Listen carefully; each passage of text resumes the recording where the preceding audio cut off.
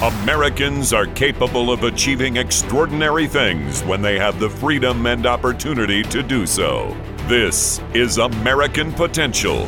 And here's your host, Jeff Crank. Well, thanks for joining us. I'm excited about this episode of the podcast. You know, in 1887, there was an article called The Study of Administration. I know that sounds boring. It's going to get a lot better, I promise.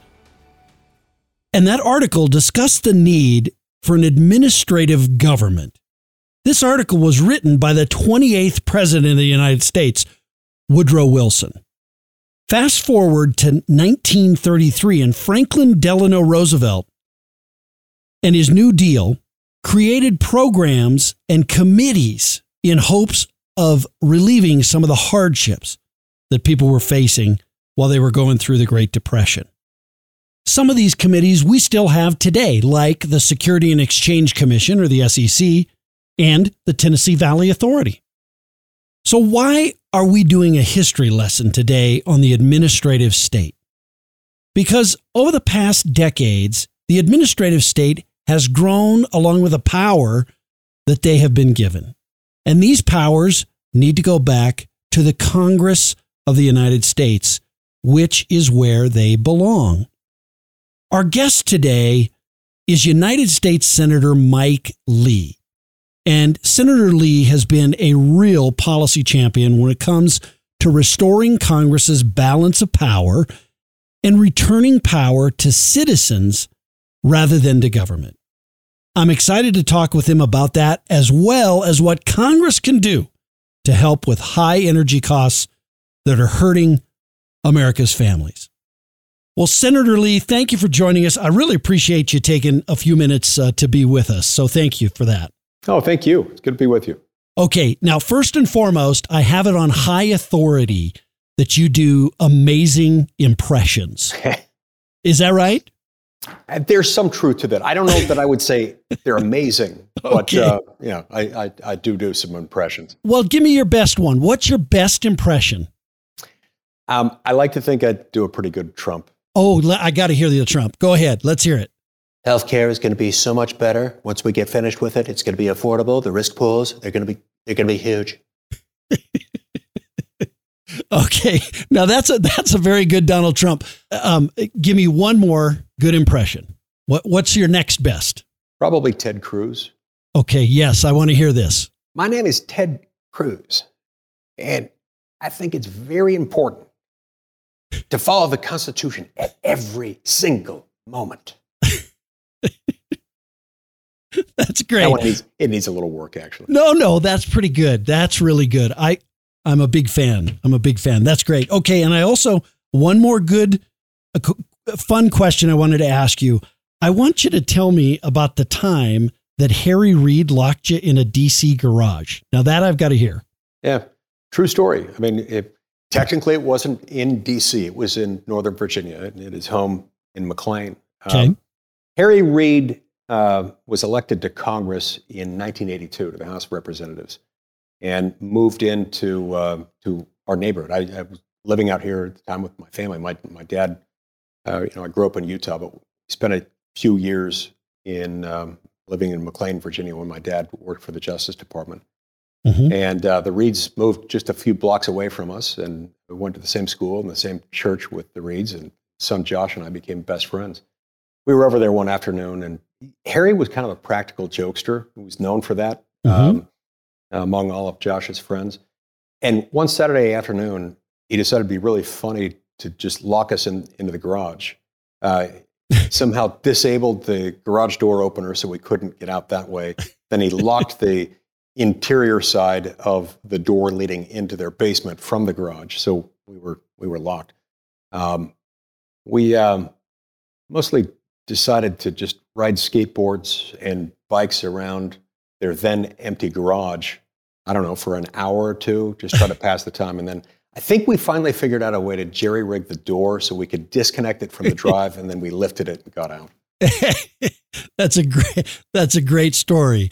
My wife wondered whether there was some subconscious feature about that led me to run for the United States Senate many years later.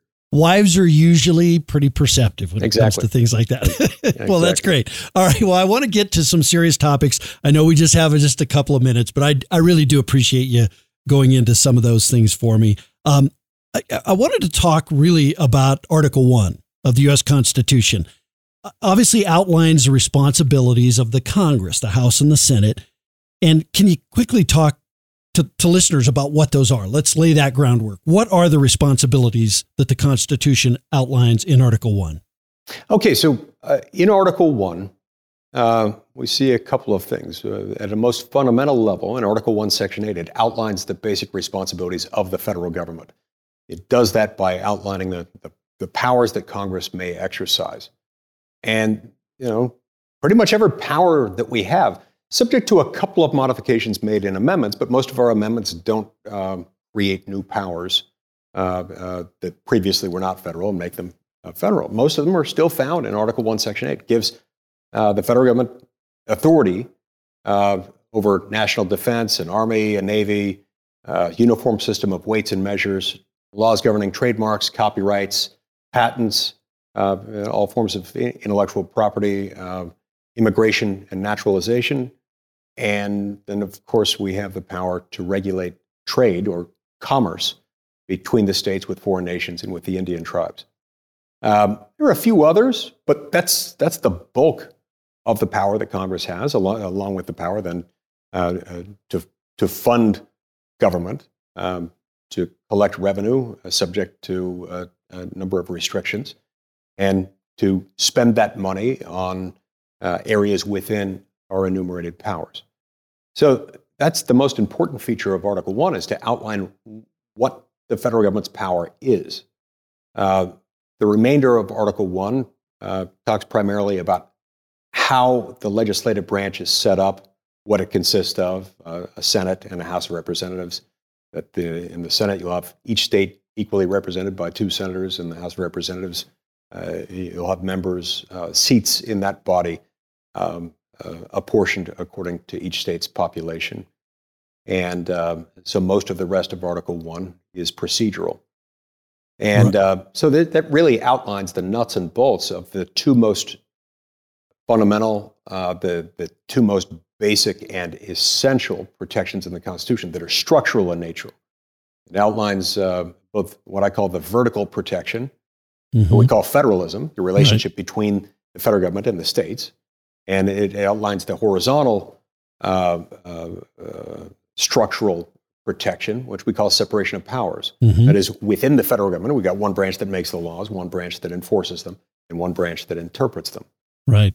And now, those protections are upstream from everything else, because when we follow those, it's hard for our government to go too far in the direction of eroding other substantive rights. If we ignore those, it becomes very difficult to protect against the erosion of other substantive rights. Yeah. Now, as you talk about that horizontal area, that's where we've gotten a lot out of kilter on that. I think over the decades, over the last couple of years, and over the last many decades, Congress has created this administrative state, right? Continues to give it more and more of their congressional authority and their congressional power away, and allow these agencies to come up with regulations that, really have an impact on Americans. Are all of these agencies necessary? And if not, what should Congress do about it and to gain some of that authority and control back?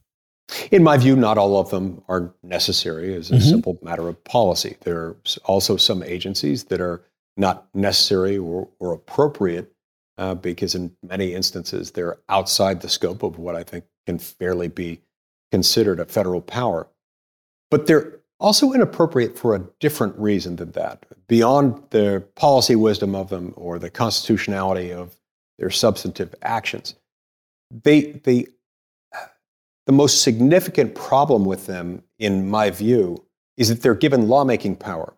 Some people describe the administrative system federally as sort of a fourth branch of government. I understand why they call it that, but it's really an extension, a magnification, and a distortion of the executive branch, the branch outlined in Article 2. You see, the executive branch is supposed to be about executing, implementing, enforcing the laws made by Congress. Mm-hmm. It's not supposed to be a policy-making branch ab initio. It's not supposed to start from something and make policy. But what has happened is that we've seen a simultaneous drift away from and a weakening of the vertical protection of federalism and the horizontal protection of separation of powers. Let me explain why I think they're related. Okay. Starting in the 1930s, Congress started making federal a bunch of things, starting with regulations of activities that, while economic in nature, occur locally, occur in one state at one time in almost all circumstances. Labor, manufacturing, agriculture, mining, health, safety, and welfare type stuff. All these things were historically understood correctly as being the domain of the states and their subdivisions, not the federal government. But starting in the 1930s, Congress started pulling that to Washington. Then all of a sudden, finding itself vested with all these additional powers, Congress understood that it would have a hard time keeping up with the heavy demands of regulating not just on the 18 clauses of Article 1, Section 8 or elsewhere in the Constitution, but with everything. So they started outsourcing the lawmaking power. This was a necessary outgrowth or a logical outgrowth of the distortion of the vertical protection of federalism. They started messing with the horizontal protection of separation of powers in this respect. They started passing laws that would say, in essence, we shall have fair labor laws and labor relations rules in America, and we hereby give the National Labor Relations Board the power to come up with those laws and then to enforce those same laws. Right. And this process unfolded over and over again with all of our alphabet soup agencies. Even decades later with the creation of, say, the EPA, and later than that, more recently with the Consumer Financial Protection Bureau. We outsource these tasks. We shall have fair laws governing financial transactions, and we hereby give the CFPB the power to make those laws. We shall have clean air, and we hereby give the EPA the power to decide what clean air is and what happens to polluters. So all of a sudden, you've got laws being made at the federal level that shouldn't always be federal. Many of our environmental laws are appropriate for federal, but not all of them. But regardless, you also have them being made by the wrong branch of the federal government. Mm-hmm. Congress has the job to make laws. The power to make law is distinct from the power to make lawmakers. And it's been understood for hundreds of years that it's inappropriate to elect a legislative body only to have that legislative body pawn the task of lawmaking over to somebody else. Yeah, wow. Very so succinctly put. Thank you for that. Now, the UNSHACKLE Act. Mm-hmm. Talk about the UNSHACKLE Act and how that would change this and return us back to a better balance of power, the way the framers of our Constitution intended. Sure. Now, the UNSHACKLE Act deals with one very specific, very distinct ramification of this approach to lawmaking and law enforcement.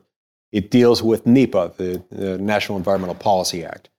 NEPA creates all these administrative hoops that one has to jump through in order to get something certified as environmentally permissible if it involves any action by the federal government in a project to be carried out on federal land or subject to federal approval in one way or another.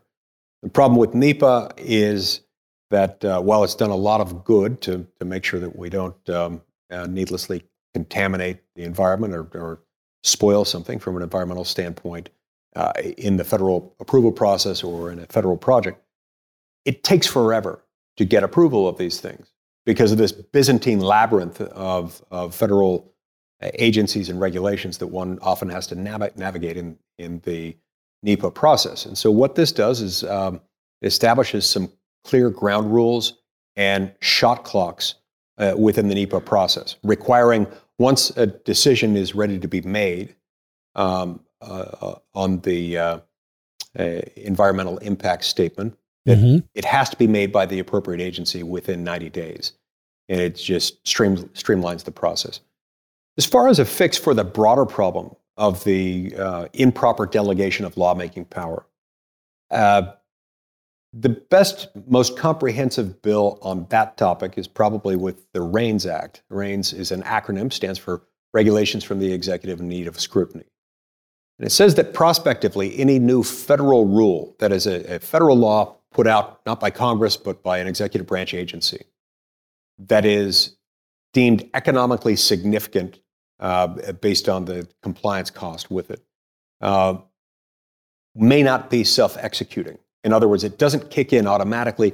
It kicks in if and only if Congress, treating that proposed rule as a proposed law, decides to enact that into law through approval by both houses, followed by presentment to the president. If we did that, just that one change would do more to restore the balance of power between the three branches. And I believe ultimately would do more also to help restore the proper balance of power between the states and the federal government than any other proposal I can think of. Because once Congress has to vote on those things like the Clean Air, the Clean Power Plan, for example, that's been the subject of so much litigation in West Virginia, the EPA and otherwise. Once Congress has to vote on those things, a lot of those regs won't pass. Or if they pass, they'll pass in a modified form. Or if they pass unmodified and they cause a lot of harms, members of Congress will be held accountable for them, and the people can vote in other people. And so ultimately, you'll end up seeing a lot of this stuff not becoming law or being reformed by Congress, or in some cases being passed back to the states by Congress, which is a much better way to run this thing. Yeah, let me talk about a real world example of that. And I know we've just got a couple of minutes. Energy. I want to talk to you about energy. You talked about NEPA and the process there, but Americans are seeing this every day in their pocketbooks, a rising cost of energy. I mean, one, this would help, but what are some of the things that the U.S. government, that Congress can do, and that the executive could do to make it better for American families that are being burdened by these rising energy costs? First and foremost, we've got to decide as a country that we're not in a position to abandon fossil fuels. Right. The more our government starts to embrace this this fantasy version of the facts, in which people say, well, we don't need fossil fuels, we can get by with wind and solar power or other non-emitting sources of energy. It's not realistic, and not remotely. And in fact, calling to do that would demean the human condition, would cause it to retrogress. It would lead to suffering and, in many cases, death throughout the world. We don't want that. Human flourishing has occurred with the assistance of the use of abundant, affordable, clean-burning sources of fuel, and we need to continue to use those and to innovate so as to make them cleaner and cleaner, and eventually develop other innovations that can get us to a place. If we ultimately can end up in a place where we don't have to burn things, figure out cold fusion, for example, or something like that, it's a game changer.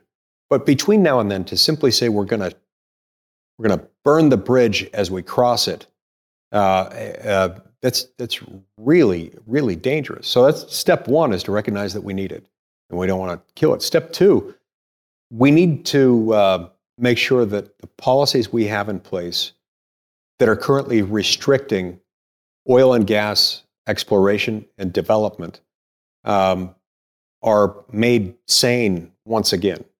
A lot of our best energy reserves, particularly for oil and gas, happen to be on federal land. And particularly in the western United States, if you need to drill on federal land, you've got to go through a very lengthy process involving permission from the appropriate federal agencies, depending on whether it's the Bureau of Land Management or some other entity within the federal government that controls that land.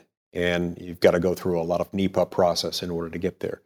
That's got to be streamlined so that we're not punishing it, we're not deterring it, and we're not drawing out the process to the point that it's trial by by acquiescence. Right. Well, Senator, I really appreciate your time. I know you've got to run. I hope you'll come back some other time. I'll get a few more impressions out of you if you do that. I love to, but you've been I'll a great. Hope to do better ones next time. You did great. Those were awesome. They'll be a hit. Trust me. And you're a great policy champion for Americans for Prosperity. I want to let every listener know that you've been a great policy champion for us, and you're fighting every day for the American people. Thank you for joining us. Thank you. So great to have such a great policy champion like Senator Mike Lee. It was awesome.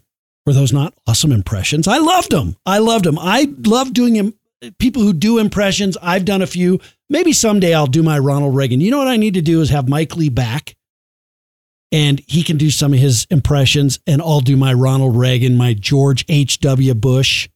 Wouldn't be prudent, wouldn't be wise, wouldn't be prudent. That'd be a great podcast. We'll do that sometime. Anyway, if you'd like to get connected with Americans for Prosperity and a state chapter, be sure to email me at jeff@americanpotential.com.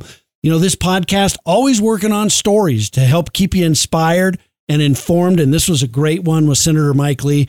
What a scholar. What a scholar he is. The best way to stay connected with us, like us, subscribe to our channel, as well as following us on Facebook, on Twitter, and on YouTube. And as always, if you know of a great story, someone that's working to expand freedom and liberty and opportunities for themselves or for others, and you think we should share that on the podcast, be sure to go to our website, AmericanPotential.com, and fill out the Share Your Story section. Thanks for joining us on American Potential.